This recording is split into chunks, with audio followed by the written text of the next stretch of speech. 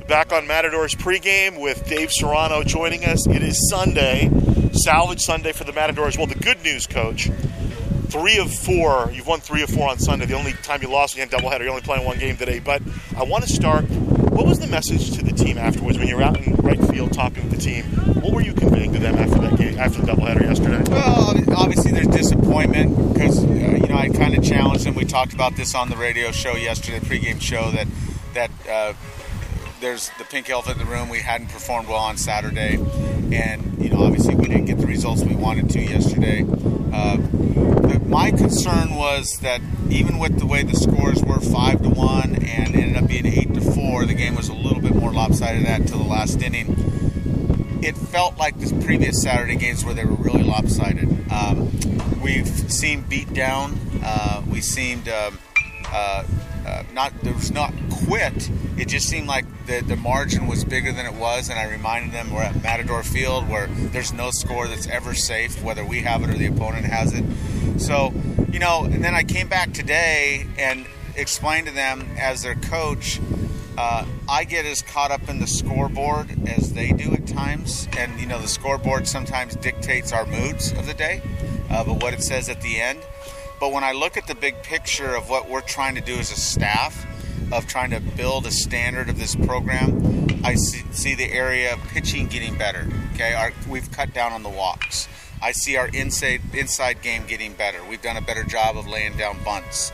I see little aspects of our game that are improving, and that's what I've got to continue to hold on to and not let the scoreboard dictate how I feel we are as a program right now.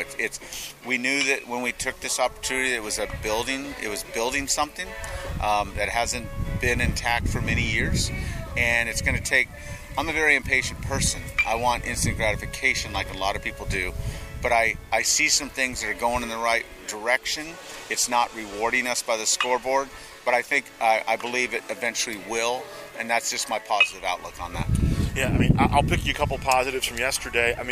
You put Robert Ballard in on Friday. He got a RBI triple in as a pinch hitter, and then he's been rolling since then. So you may have found something with him. Good left-handed bat. He's versatile in the outfield. And I thought Jeremy Hassel did a great job for you in Game 1.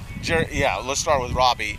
In fairness to Robbie is finally healthy. He had a calf muscle that he was dealing with at the start of the season, and I think he's finally 100%, and that plays a big part in it. Jeremy Hassel did very well in his 3-inning stint. And let's look at the Game 1 starter of the doubleheader, Gavin Lizick, a guy who has struggled so far this year. I put him back in the rotation. We did some adjustments in the bullpen. He made some adjustments, and he actually pitched Gavin Lizick-like. He's not a guy that's going to go out and blow people away. Mm-hmm. He did waver a little bit when it started unwinding, and part of it was his by hitting 2 batters, which has been a bugaboo for us as a team. But he went 6 innings, 74 pitches. And I'll be honest with you, the most amazing thing about Game 1 where we lose 5-1, I think we threw 100. We had 100 pitches. The official score had 102 pitches. We throw 102 pitches in 9 innings, and we lose the baseball game. And for where this pitching staff was a couple weeks ago, where we were throwing 160 pitches in 9 innings, that's progress, and that's what I'm trying to hold on to right now. I bring this up because you brought up Gavin. I want to talk about Tucker Schilling a little bit because you're a pitching guy. There is a guy that proves you don't need to throw 95 to win.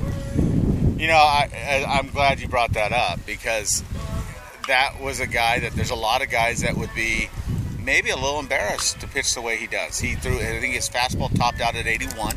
He probably pitched from 79 to 81 with his fastball. He threw that little slow wrinkle curveball, and through the first time through the lineup, he started 8 out of 9 with that pitch. Okay, but he had wiggle to every pitch. He was in complete control of the game.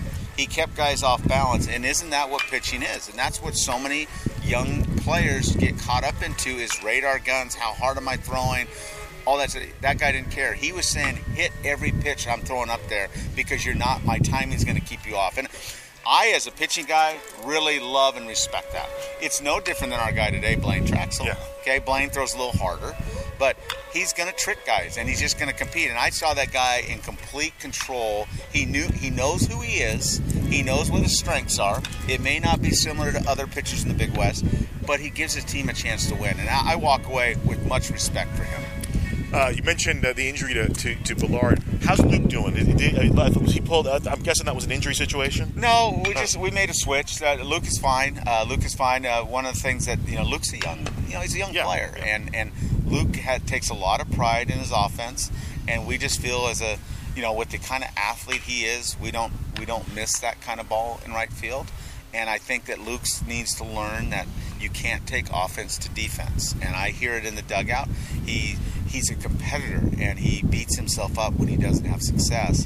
And I think he's taking that out there to defense a little bit. So it was a little bit of a learning lesson. We're not down on Luke Powell. I think his future is really bright, and he's done some really good things for us. It's a learning process, just like it is for all of us. When I talk to your former players, Coach, what they tell me is Dave Serrano is always going to put us in a position to succeed.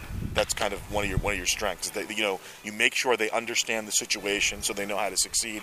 Take me through the decision. I'm sure he probably did it in practice. Jose Ruiz, I think that was his first game catching. I know he'd been a catcher. He was an all-section catcher when he was in junior college.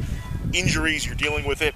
The confidence you had in him just to throw him behind the plate. Well, and I'll say this. I'm glad. I appreciate you bringing that up, because my first comment to the team last night after another devastating Saturday was I thank Junior for catching for us. It is an injury situation.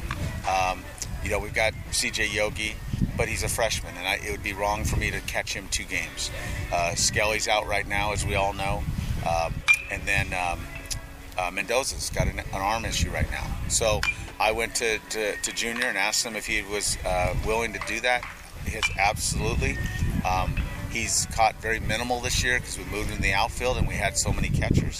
So we gave him that opportunity. He wasn't perfect, but he took one for the team and was willing to do that, and that tells me a lot about him. That's why after a devastating day, that was the first thing I said to the team was just thank you for stepping forward and say I'll do that for this team if that's what you need.